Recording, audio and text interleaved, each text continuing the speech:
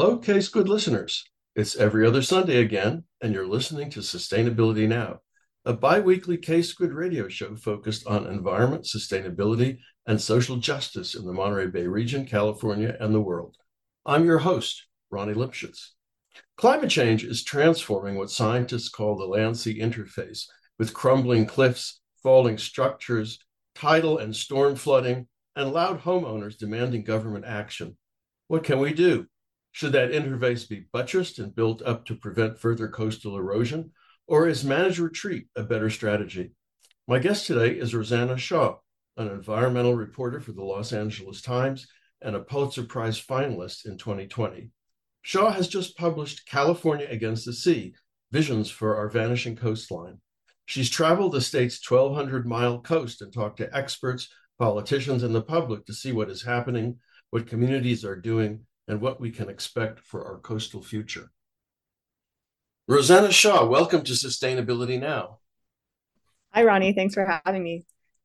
Why don't we cut to the chase? Tell us about your book and, what are the primary geological and climate-related issues and threats facing the California coast and who the players are in this drama. Oh gosh, I'm still working on my elevator pitch for this book. I mean, at a very, very high level, it's about sea level rise, specifically in California, and what the rising ocean means for the future of arguably one of the most iconic coastlines in the world, and what it means for our infrastructure, our communities, and our precious beaches and coastal ecosystems, and kind of what it means to acknowledge that our shoreline is shrinking. The ocean is moving inland and we're supposed to move with it. And what does it mean to acknowledge that this is truly the reality and something that we need to attend to in our lifetimes? And in terms of kind of the players in this drama, I would say everybody.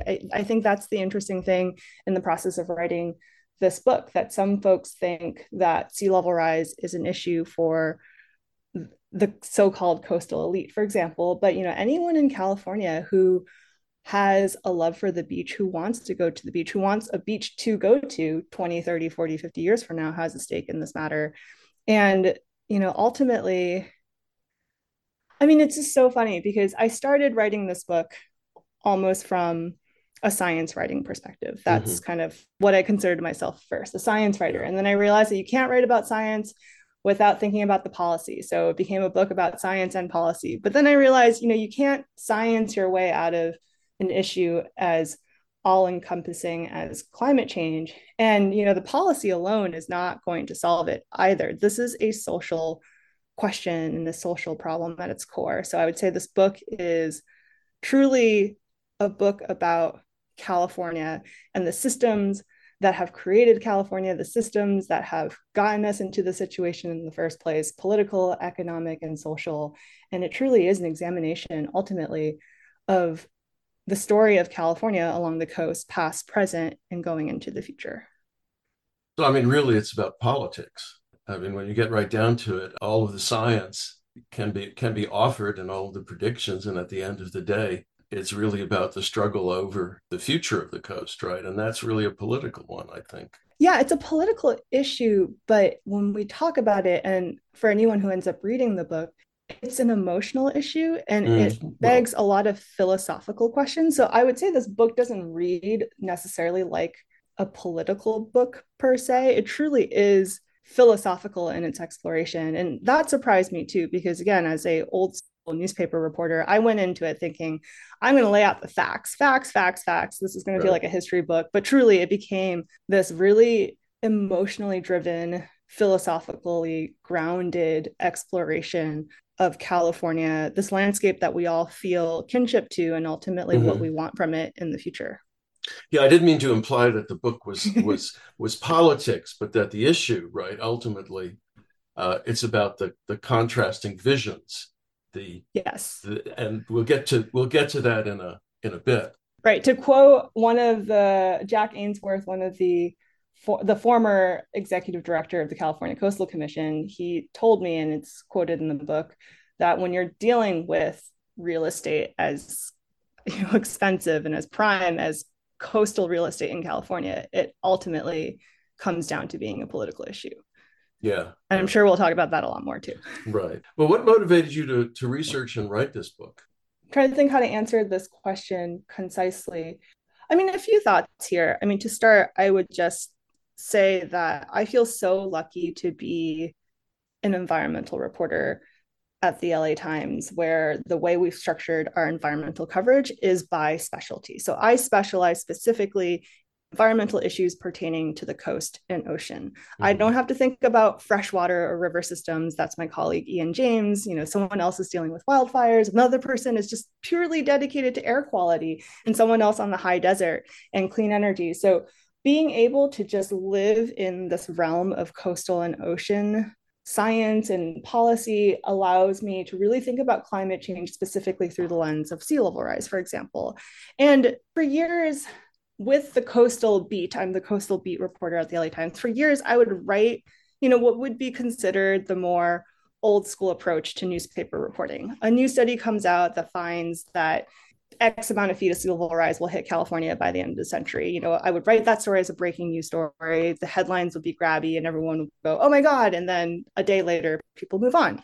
And so, in the same way, a disaster sadly can wipe out a community, and then the sun comes out the next day and another disaster happens somewhere else in the world. People move on to the next news cycle. I was really reckoning with just this notion a few years ago that, you know, people tend to remember the stories you tell them, but not necessarily the data, right? And Yeah. people remember how they feel when they are responding to these narratives and these stories. And so for me, like as a science reporter, I really started to recognize that my job isn't just to present the facts and the science, it's to help people make meaning out of this data. So from there, I started to think, kind of put on my more writerly hat and my storytelling hat, and also thinking about, you know, what would it mean to expand upon some of these through lines, these thematic through lines that I've been starting to notice in my body of reporting on sea level rise in California. And that's where like kind of this conversation about like, what would it look like to have this be told in book form? What would it be like to have 90,000 words to write about this issue rather than 1,000 words? And I started by talking to a lot of kind of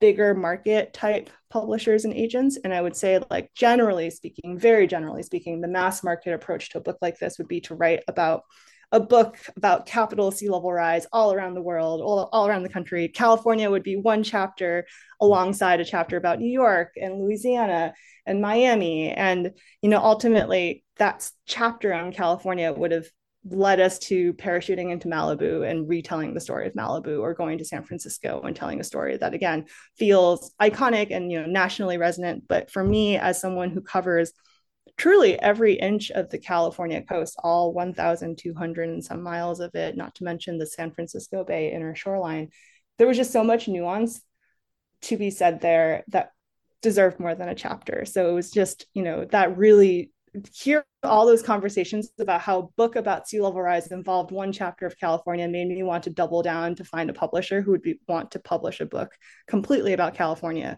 where every chapter took you to a different place in California. And I wanted to challenge those notions that we have of what the California coast is, who lives there, who it's for, and ultimately what our visions are for its future. And so that's where I ended up with the publisher that I signed with, Heyday Books, based in Berkeley.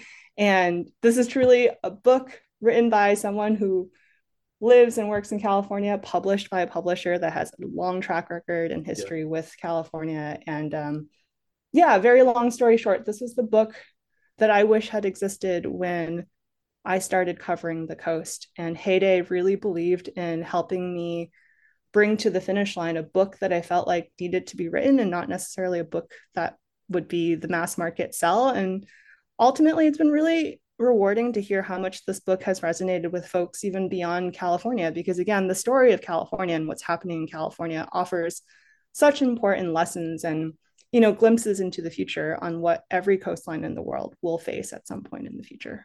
Well, Heyday is a great publisher. Um, I love Heyday.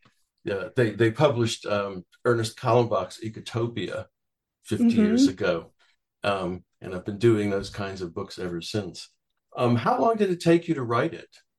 Oh gosh, if you consider the pandemic to be like 50 years, I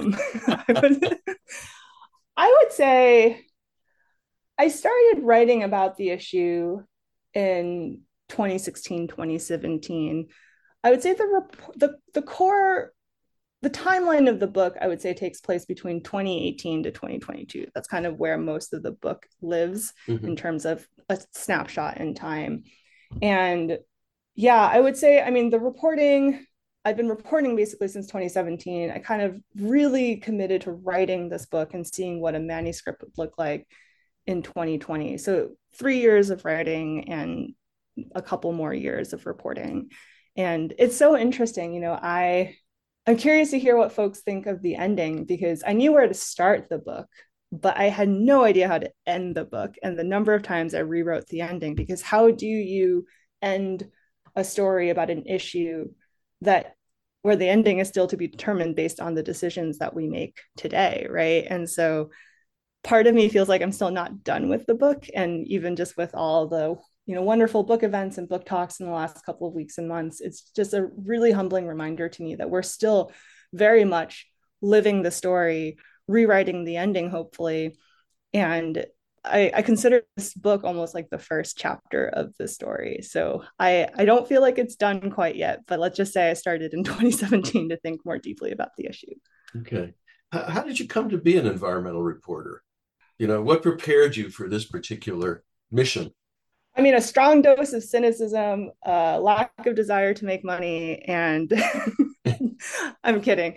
I mean, I would say that. So I've been at the LA Times since for 2010, so 14 years, and I joke that I spent much of my early years at the LA Times covering all the reasons why California should not have been built the way it was before. So I was kind of like a breaking news general assignment disasters reporter. I covered earthquakes for a number of years. Uh-huh. I was kind of on the SOS drought team in 2015. I've covered wildfires, and then I covered the whiplash of El Nino, and then I covered the next drought, and I've also covered landslides, and I've argued with my coworkers about whether it's a mudslide or a debris flow, and then a few years ago, there was an opening on the environment team to cover the coast. And that's where I really felt things click, to be an environment reporter, you do have to know the science and you have to be able to translate the science, but then you have to bridge it to the policy.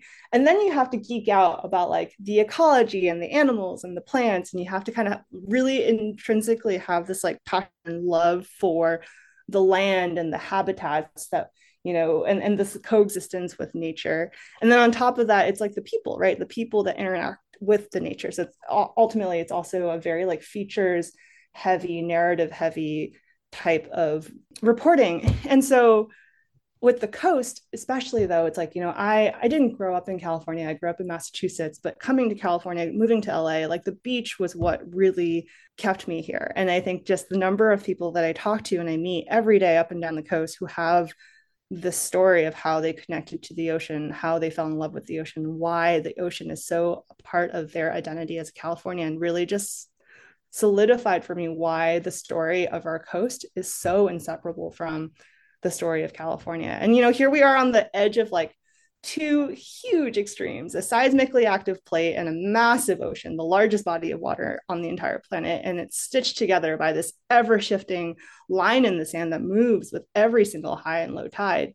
And so, yeah, the stories are endless. And I very rarely do you hear a journalist say that they have found their forever beat. But this is, after covering so many aspects of California and our relationship to this very dynamic landscape, being the coastal reporter has really felt like my home for in my home journalism at least. And so yeah, like it's been a truly an honor and a privilege to cover the coast.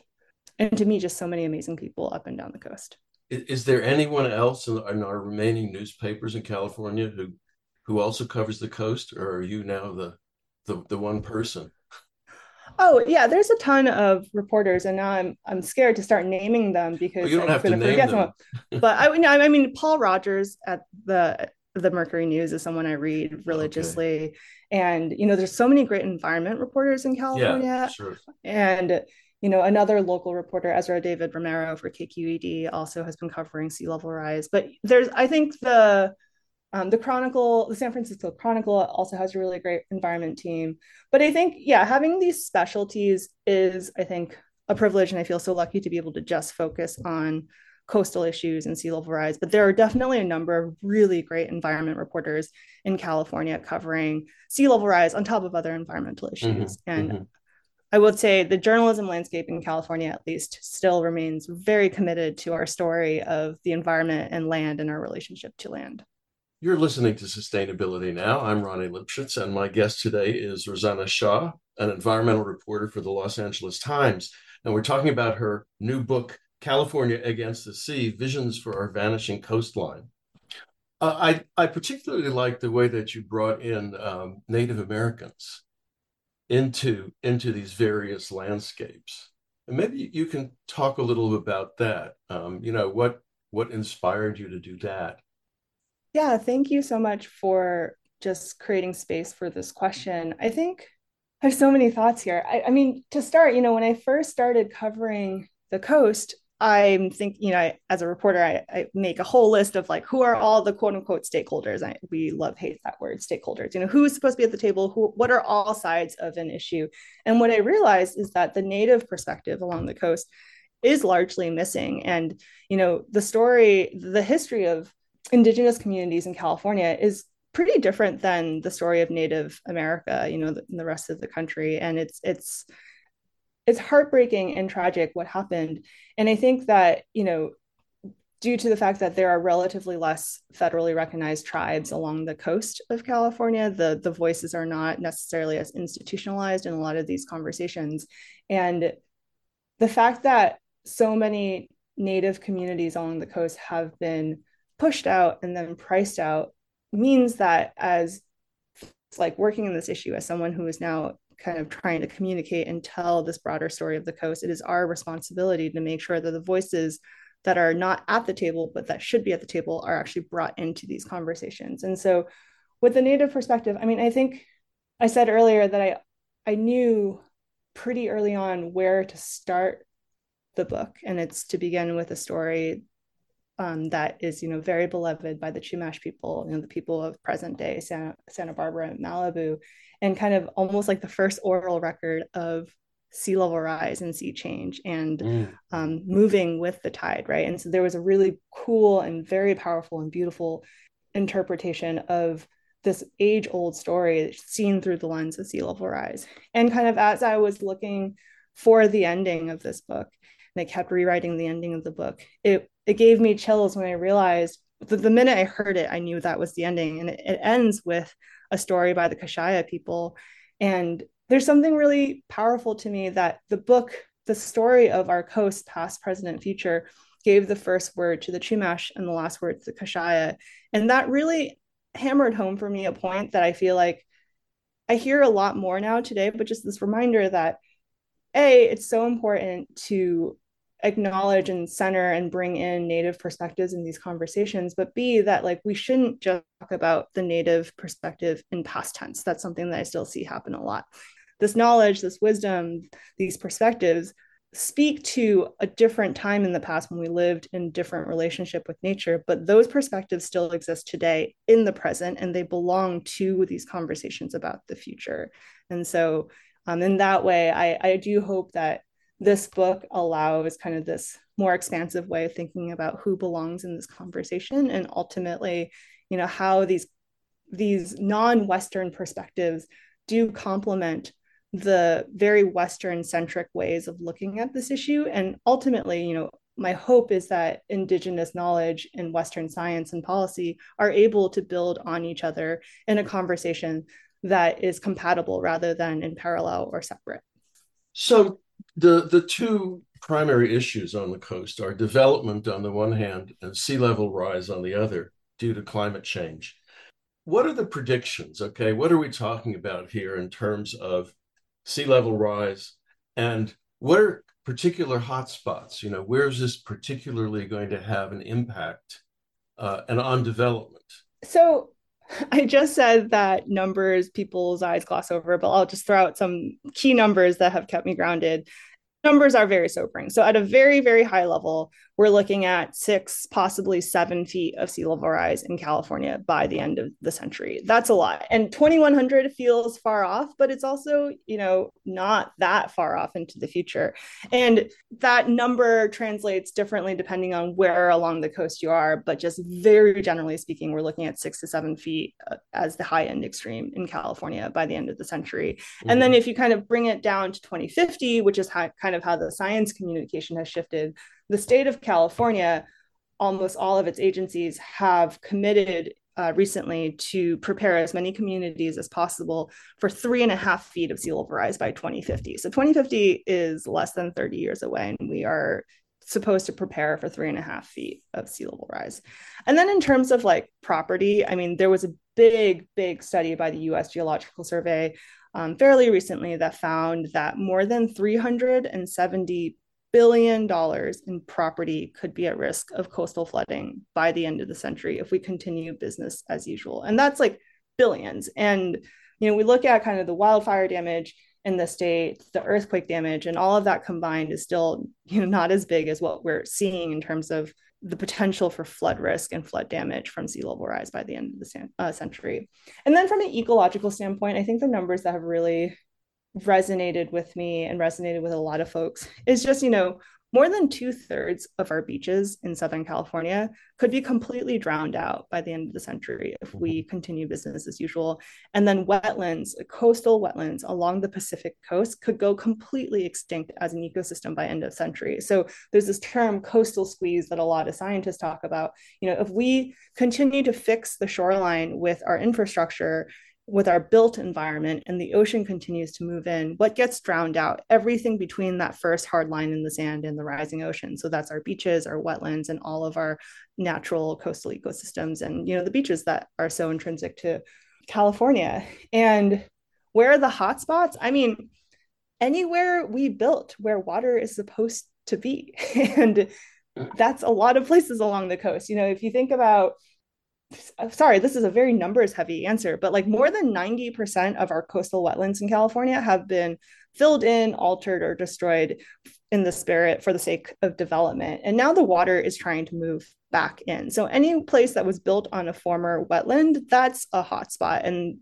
that there's a lot of that along the coast. San Francisco, this might be this still shocks some people, but like a large portion of San Francisco was built on top of a filled in marsh. And Mm-hmm. so there are a lot of questions again of like, what does it mean what does it mean now that the water is trying to move back in and take back the land that we have tried to take from the water?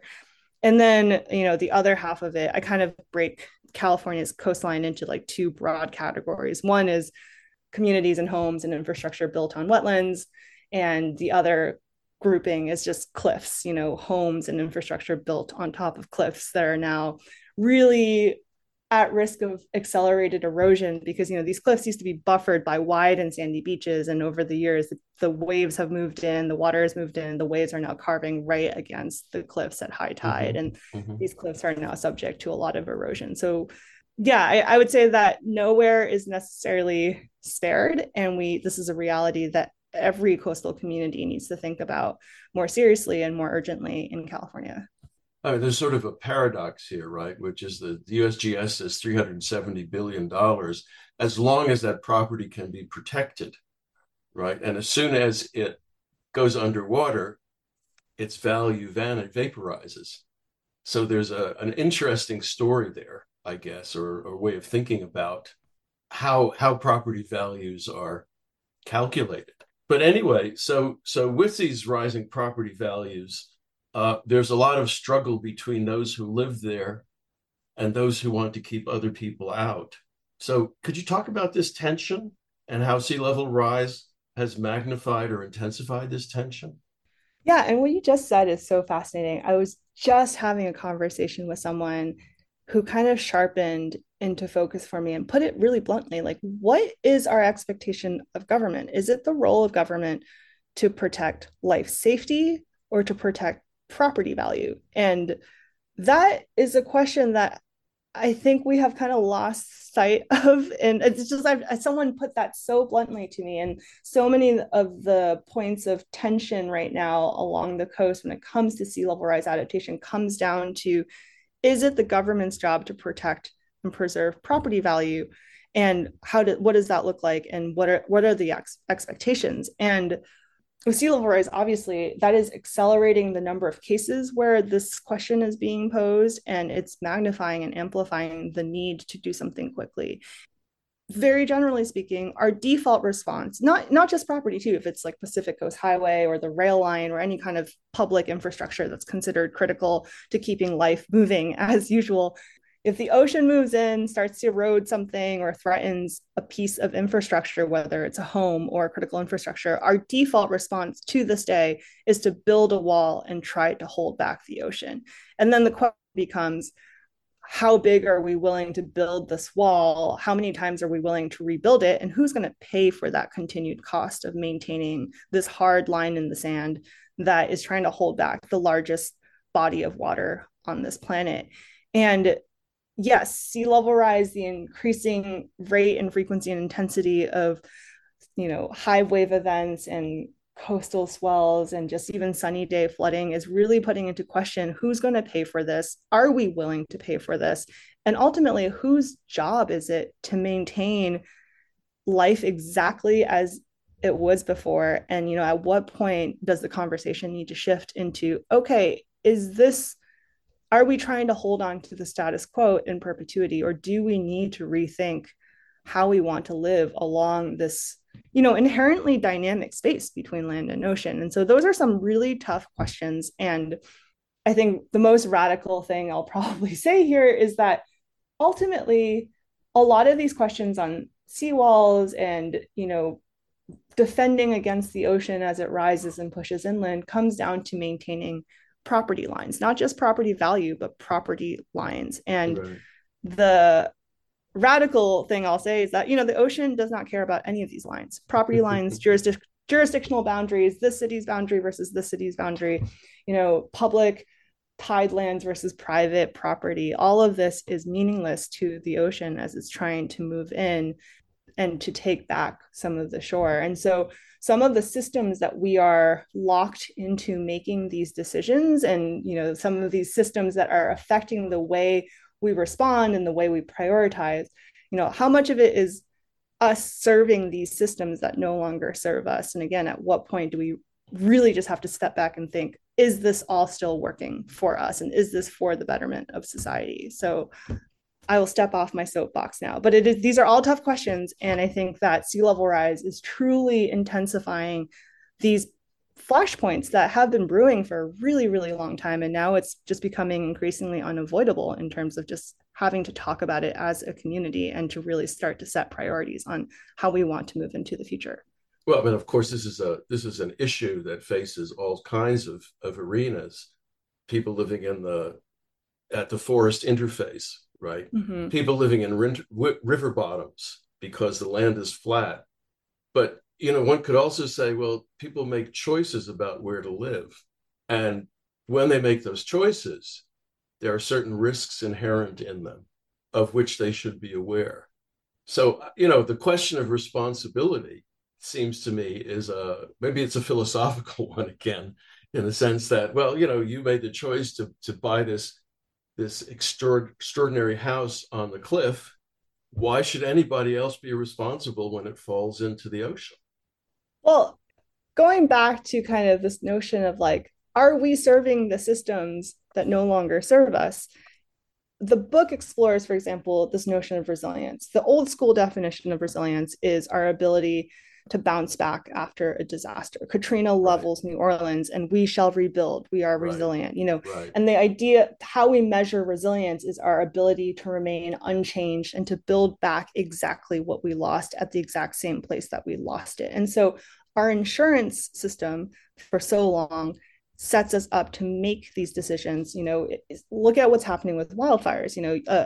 An entire town gets leveled by a wildfire, and what does your insurance cover? Your insurance covers what you lost in the place that you lost it, and to rebuild, and you have the option of rebuilding and recovering what you lost. But is that actually the resilient decision in response to our changing climate. And so I have a lot of empathy for the folks who have to make these really tough decisions that do feel like intense personal sacrifices within these systems that have forced us to make these decisions, right? So, for example, I literally just talked about 3.5 feet by 2050. 2050 is less than a 30-year mortgage away, but we have so many people in this state, in this country, who are locked into making decisions about and risk calculations and property value calculations based on the 30-year time frame, right? So we're almost forced to like make these decisions in arbitrary time frames. And I think that also complicates the way we perceive risk, the way we're willing to take on costs and sacrifices. So this is a very long-winded philosophical way of saying like this is not an easy problem, and again, like we aren't equipped to make some of these decisions in an easy way because again, the systems that are put in place in our society today make it really hard to change and to be resilient in a transformative kind of way. Again, I mean, another paradox is that as humans, we want things to be as stable and predictable as possible for as long as possible. And the coast is a continually changing Yes. site, right? It's very dynamic.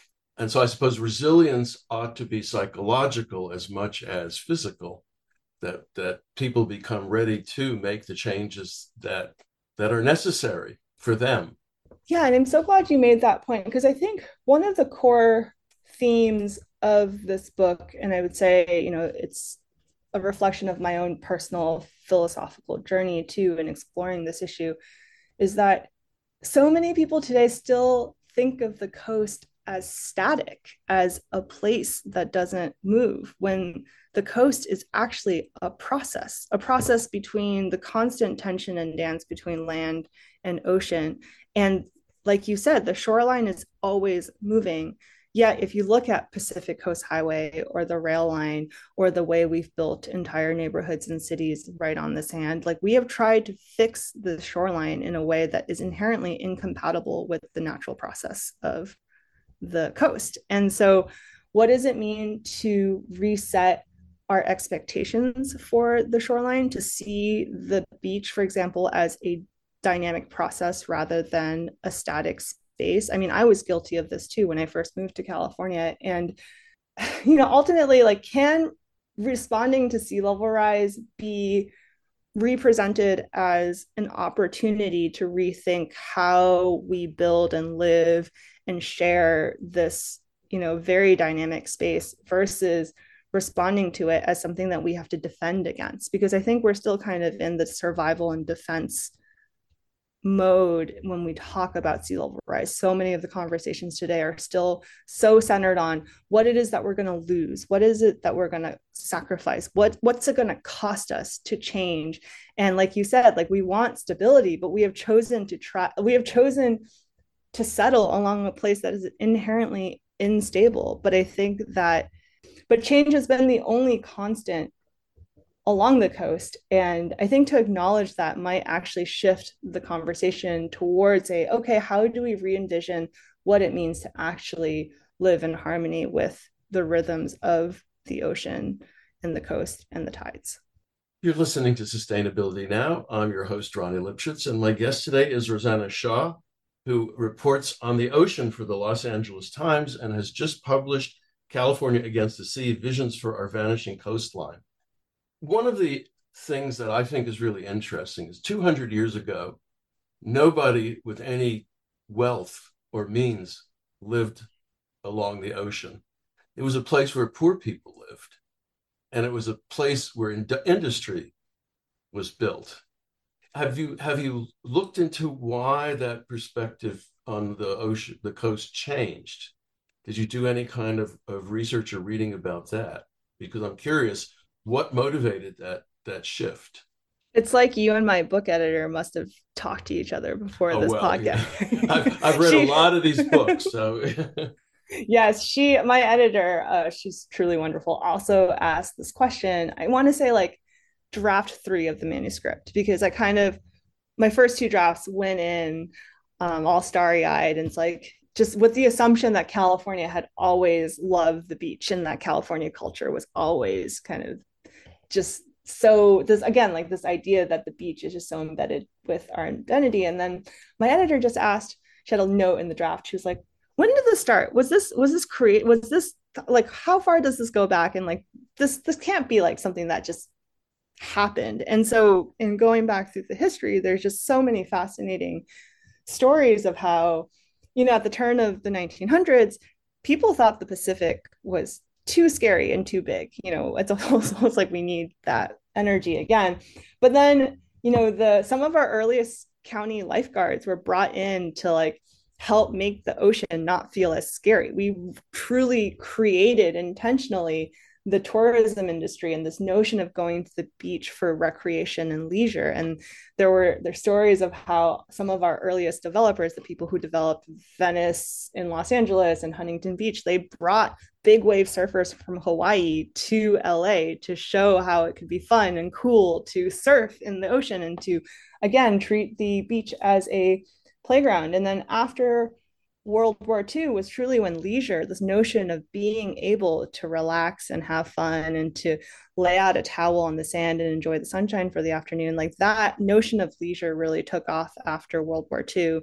And I think it's around that time where you see development on the coast really take off. Because before then, it was like you said, the coast was a place strategically for ports. The coast was the perfect place to build all your oil drilling infrastructure. The coast was a great place to put your power plants and all of your wastewater sewage treatment plants. And Right. so and so it's fascinating to see how much beach culture was intentionally created and how much it evolved and ultimately became this self-fulfilling cycle of supporting tourism and increasing real estate prices. And really again, like this value of beach recreation has now become so core to the California economy. But it is fascinating too, because we think of now Santa Barbara and Santa Monica and Malibu, but like this, the residual of our industrialization of the coast still exists too, if you just take the time to look and go to Oxnard or Wilmington. And there are also communities along the coast who don't live the California dream. And I think that was also another really important thing for me in the book, to again expand our image of who lives on the coast and to make sure that no voices and communities are overlooked or forgotten in this conversation about what it means to reconfigure our shoreline. You tell two interesting stories about that. One about Alviso and the other about Marina, both of them not that far apart. Maybe you could say a few words about each of those and how they're industrial landscapes that are now trying to become post-industrial, really. Yeah, so real quick, Alviso is in San Jose today in the South Bay of San Francisco Bay. And for anyone who's flown into San Francisco and seen from the plane those gigantic ponds that are weird looking colors, like those are salt evaporation ponds. And, again, speaking to this lesser known industrial history of our coastline in California, San Francisco used to be home base for some of the largest like salt mining companies in the country. And salt truly kickstarted our chemical revolution and so much of our industrial revolution in past decades and centuries. And so these salt evaporation ponds are wetlands that are trapped in the form of salt ponds. And now there is this really inspiring movement to kind of undo those salt ponds and restore and return the landscape back to its natural kind of salt marsh wetland ecosystem. And the trick here is we need to do this before the sea completely takes over everything and drowns out everything. So time is of the essence here. But I think the salt ponds are a really interesting example of how we can choose to deindustrialize the shoreline rather than further develop the shoreline in these places where we have an industrial legacy. We're at a fork in the road. We can either turn that quote unquote underutilized land to build more housing, or we could restore and reconfigure the landscape back towards something that is more in harmony with the more natural rhythms of the shoreline, especially as the water is moving in. And with Marina, Marina is this little town, stop by town along Monterey Bay. It's long been kind of the industrial sacrifice zone for the regions where a lot of the recycling plant, and there was a sand mining operation there for more than a century. And for Marina, fraught topics like managed retreat and sea level rise adaptation to Marina, it's also a largely working class community with a huge refugee population. Folks there really see responding to sea level rise as an opportunity to also deindustrialize their shoreline, to Mhm. prevent this perpetuation of continuing to zone their town for industrial reuse, and to start restoring some of the land back to beaches and public parks and open space. Because for a community like Marina, having such a shared natural resource is truly the gem of the community. I mean, the first time I went to Marina, I got there right before sunset, and I pulled into the state beach, and I felt like the whole town was there just watching the sunset together. So Mhm. that was such a nice reminder too, that the beach does truly serve as a public square for so many communities up and down the coast. And going into the future, it's going to be so critical to preserve these places of wonder for people. Yeah, super important about preserving the space for future generations. Mm. I do have a question about the restoration of the marshes in San Francisco Bay. I mean, when the sea level rises, won't those restored marshes get flooded out? Yeah, going back to the question of time. So marshes are supposed to be underwater sometimes and sometimes above water. And marshes are Sure. actually a really cool natural buffer to flooding. And they're also great, ecosystems for carbon sequestration and all of the things. I feel like we could do a whole podcast on why wetlands are underappreciated. But I think with these wetlands, the trick is, I mean, there's like thousands and thousands of acres of salt Hmm. ponds that could be turned back into wetlands.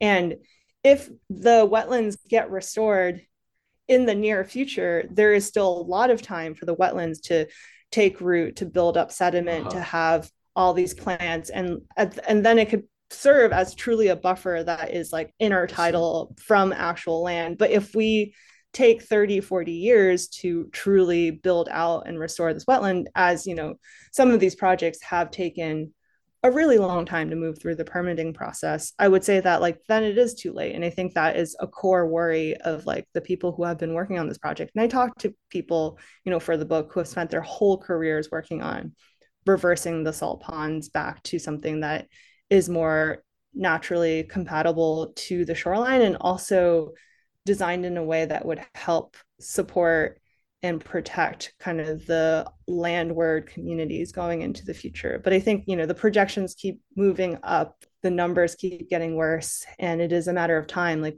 the wetlands can only be saved when there is still time before the ocean completely moves in. Hmm. Hmm.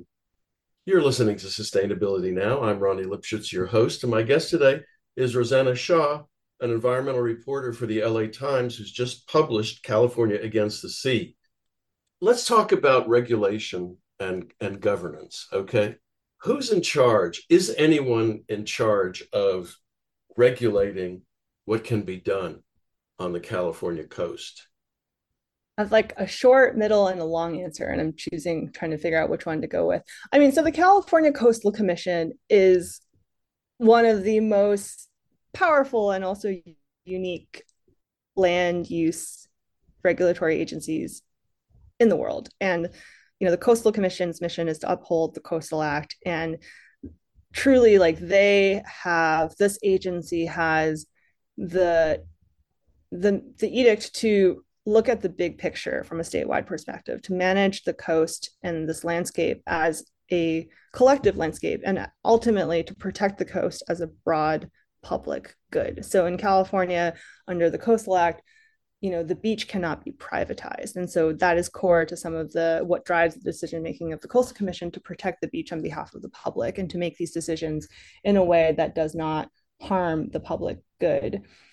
That said, a lot of the way the Coastal Commission is structured gives power to local agencies and cities and counties, and kind of at the more micro level, to make these day-to-day decisions and these parcel by parcel decisions. So like there is this really interesting dance that's been going on for decades between state control and local power from kind of a reporter, storyteller, writer, big picture perspective. I think we need both.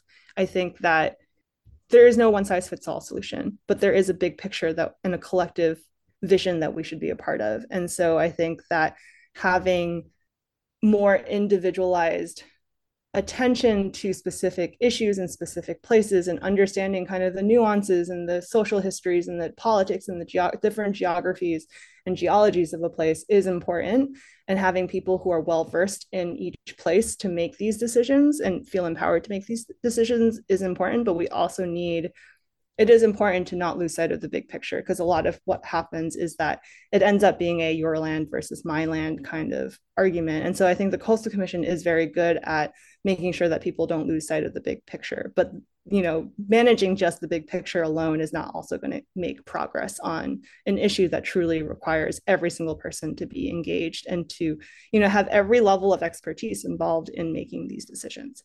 So that was a very complicated answer to a complicated issue, but I ultimately, everyone needs to be involved. And similarly to solving climate change, we need systemic change, but that also doesn't let us off the hook for individual action.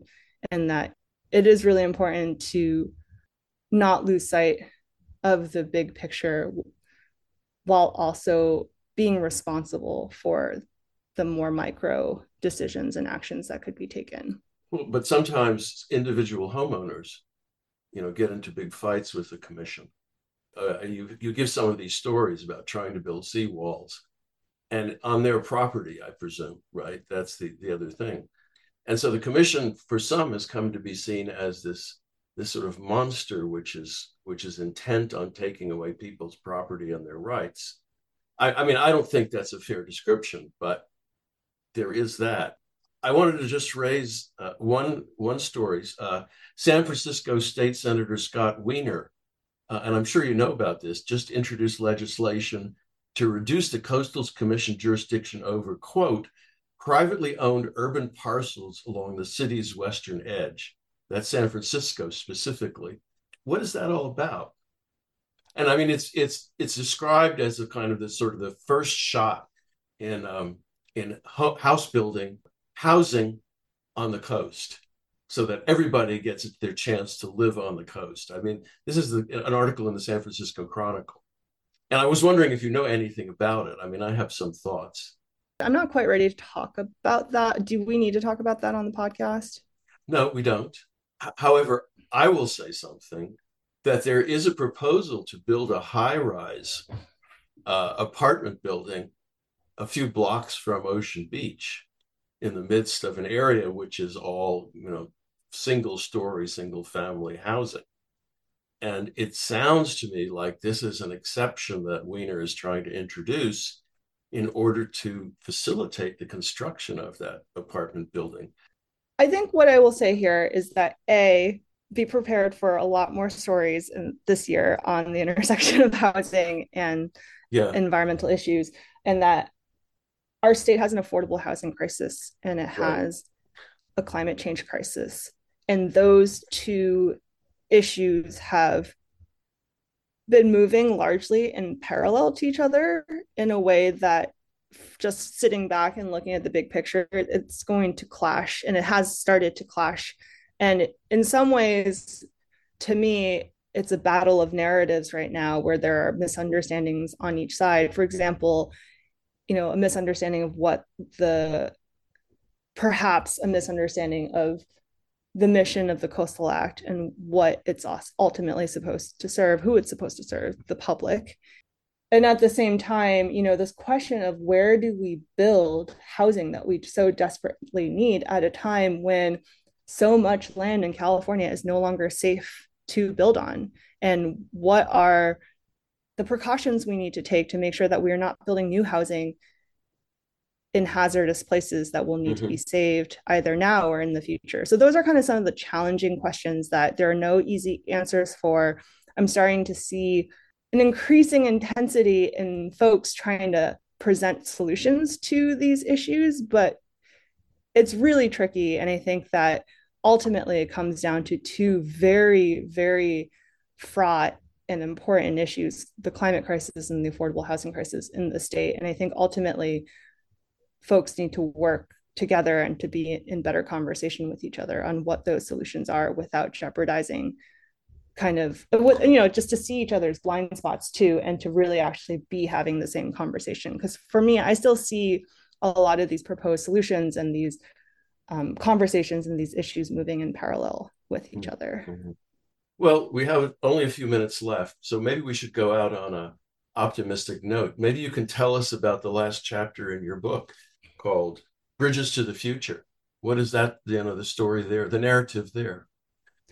Oh, I don't want to give away the ending, but Oh, well. I guess I will say it's a story that I alluded to this earlier. It's about the Kashaya people in Northern California. And it was a story that deeply moved me. And it was a story that when I heard it, I knew this was going to be the ending of the book, the ending for now of the story that still continues to be lived by every single person in California. And I think what I'll note about the ending is that, counter to what you might think about the subject of this book, I'd like to think this book is hopeful. I really didn't want to write a book that was depressing, that was only doom and gloom. And even, with my publisher, I was like, do not make a cover that looks too scary. I want a cover that really captures the spirit of California and really kind of conveys the moment that we're in with this issue. And it's not all scary. There is hope because, we are running out of time, but we still have time to make so many decisions that could transform and change our future for the better. And, ultimately in that last chapter, Bridges to the Future, it is a snapshot of moments that gave me hope, moments that kind of presented a potential path forward or a potential alternative forward that some places and some communities are already starting to take. And even these like small incremental steps in a different direction could make all the difference. So, ultimately, I would say that last chapter is a practice of hope. And, I get asked all the time, how much hope do I have as a climate change reporter, as an environmental reporter on this, who lives and breathes this issue? And I would say the fact that I'm still, working on this issue in itself is also a practice of hope. And, the fact that this podcast exists and the fact that people are listening to it means that we all still have hope that there is a way forward, and that this issue is worth engaging with and working on. And, I would ultimately encourage everyone to have these tough conversations. And, it isn't easy. It's going to be sticky, but, we all have a duty to talk about it, to think about it, and to do something about it. Well, Rosanna Shaw, thank you so much for being my guest on Sustainability Now. Thank you for the tough questions and the thoughtful questions. You got me going. You've been listening to Sustainability Now interview with Rosanna Shaw, who reports on the California coast for the Los Angeles Times. Her book, California Against the Sea, Visions for Our Vanishing Coastline, was recently published by Heyday Books. If you'd like to listen to previous shows, you can find them at ksquid.org/sustainabilitynow, as well as Spotify, Google Podcasts, and Pocket Casts, amongst other podcast sites. Thanks for listening, and thanks to all the staff and volunteers who make K-Squid your community radio station and keep it going. And so until next, every other Sunday, Sustainability Now.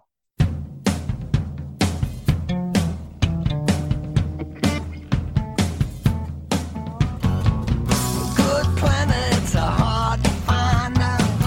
Temperate zones and tropic climes, and on through currents and thriving seas, and winds blowing through breathing trees, and strong ozone and safe sunshine. Good planets are hard